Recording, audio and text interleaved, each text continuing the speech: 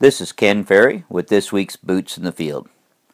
Traveled out to Ames, Iowa this week to talk to a group of farmers out there that were from pretty much the whole state of Iowa.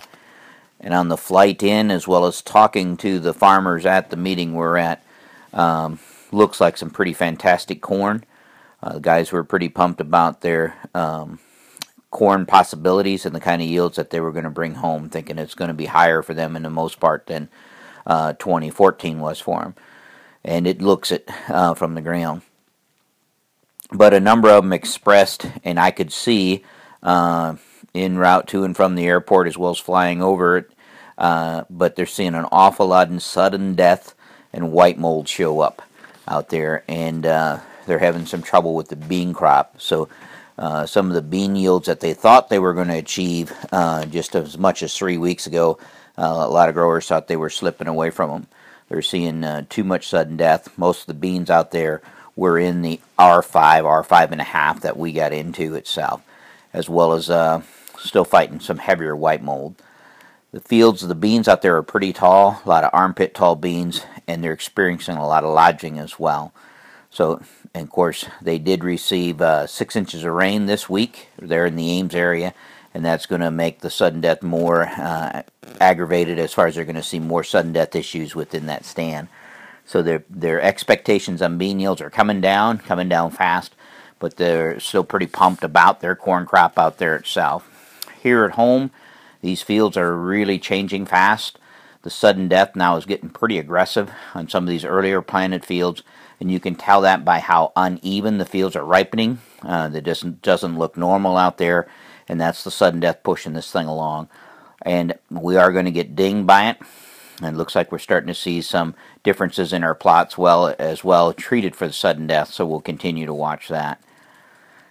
Getting quite a few phone calls. Guys are asking about using a harvest aid on these dirty bean fields, something like Gramoxone, to go out there and kill the massive amount of water hemp and maristale and some palmer that we're dealing with out there in the fields.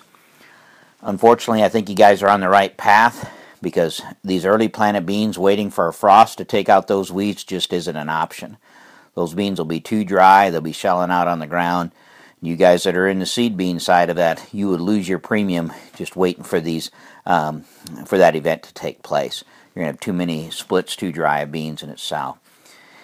If you're going to use a harvest aid, go out there and open those pods up on your ripe beans in the middle of the stem and the top of the stem. Open the pods up and make sure the soybean is not attached to the pod. Make sure that it almost rattles when you pull it off of there, so we don't clip the fill in this short itself. So again, you're going to go out there and open those pods up and make sure the bean is no longer attached in itself. Now, if you do spray them before it gets unattached, you could be giving up some yield. I'm sure for the most part we're going to do this with airplanes.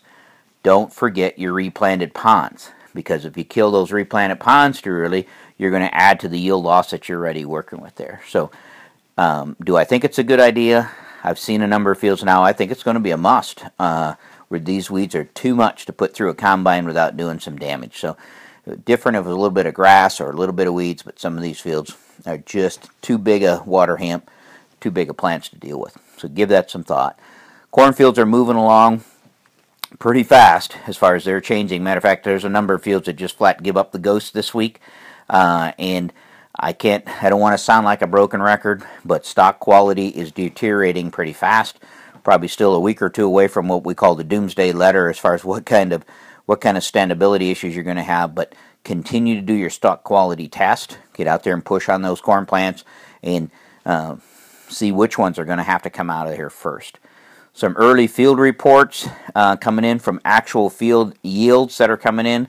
Not too impressive. Looking at moistures in the mid-20s. We've had 4 field reports coming in, or 4 field averages. One at 200, the other 3 between 130 and 140. And one of those 140 bushel field averages was expected to go 200 before they started the harvest. So it was a pretty big surprise from that perspective. So not much to report there in yield, but the initial field reports coming in that we do have, a little bit disappointing for the guys. So we'll kind of keep you posted as this thing gets in a bigger swing next week in a lot of different areas. keep her safe, and we'll talk to you next week.